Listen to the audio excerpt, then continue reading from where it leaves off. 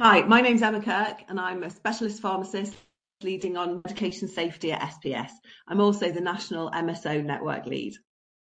Hi, and I'm Anna Bishler. I work, and together with Emma, we work within the SPS team to support the safe use of medicines by delivering resources, advice and guidance for everyone to use. So this guidance, it might be in the forms of web pages that we have on our website, but in this instance, we're supporting our medication safety activist network by holding a webinar focusing on the safety around time-critical medicines. So this webinar, it is part of a series where we look to pull together speakers and resources to explore what we call a sticky issue.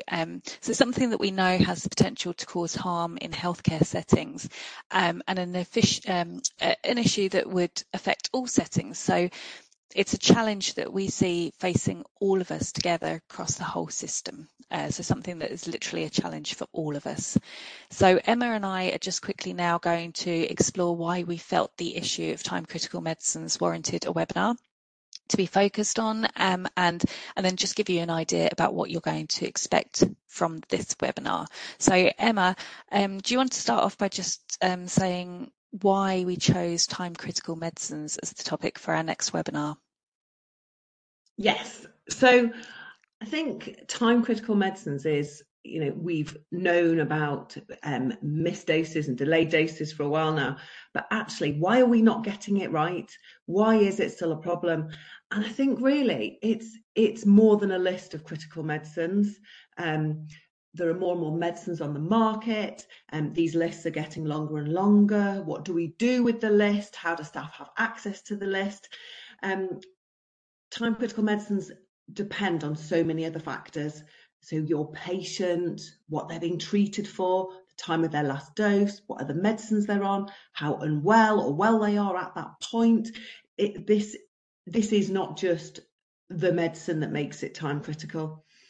And I think historically we have thought about delays occurring in acute hospital settings, and actually they can occur throughout the whole journey of a medicine. So delays in prescribing, procuring, dispensing, administering the medicines. What about on transfer of care? It's as important to get the medicines information across that interface and the medicines ready to be given in that new transfer, that new setting. And then throw into the mix supply problems. They can delay doses as well. So I think this problem is so much wider than we originally thought. And I think this is why we haven't quite cracked it. But what we do know is that there is a lot of great work going on all over the country. There's lots of teams working to support patients to make sure that they do get their medicines on time. This isn't. This is something that we want to share with you, so you can consider your setting that you work in, and then take some of these ideas and help to minimise the risks of delays and make sure that patients on time critical medicines for them, that they get them on time wherever they are across the system. Fantastic, thanks, Emma. It is literally so many factors involved in getting it right, isn't it? Getting that time critical medicine to the patient at the right time. So what we're hoping to get from this webinar is for us to explore in a little bit more detail this topic, to have some engaging speakers that will provide our audience with that inspiration of why, despite why this issue still needs prioritising, even though it's an issue that we are aware of.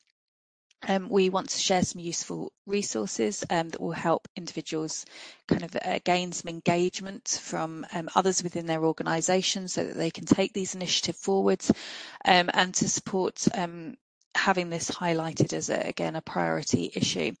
So we will be sharing some examples, as Emma said, that hopefully we can lift and shift to have some kind of impact in all the work that we want to do to improve the safety with time critical medicines.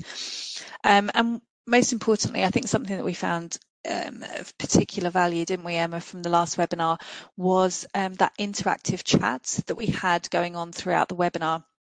Those active discussions within the chat function that can allow questions and discussion among the audience to give each and everybody attending that opportunity to network with other activists who are trying to tackle this really sticky issue.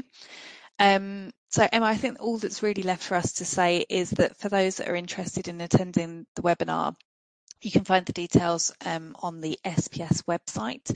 If you haven't already registered for that on the SPS website, that's something that you might want to do, because by registering you can opt in to receive emails and updates about all of these future events and when we publish new resources on these related topics.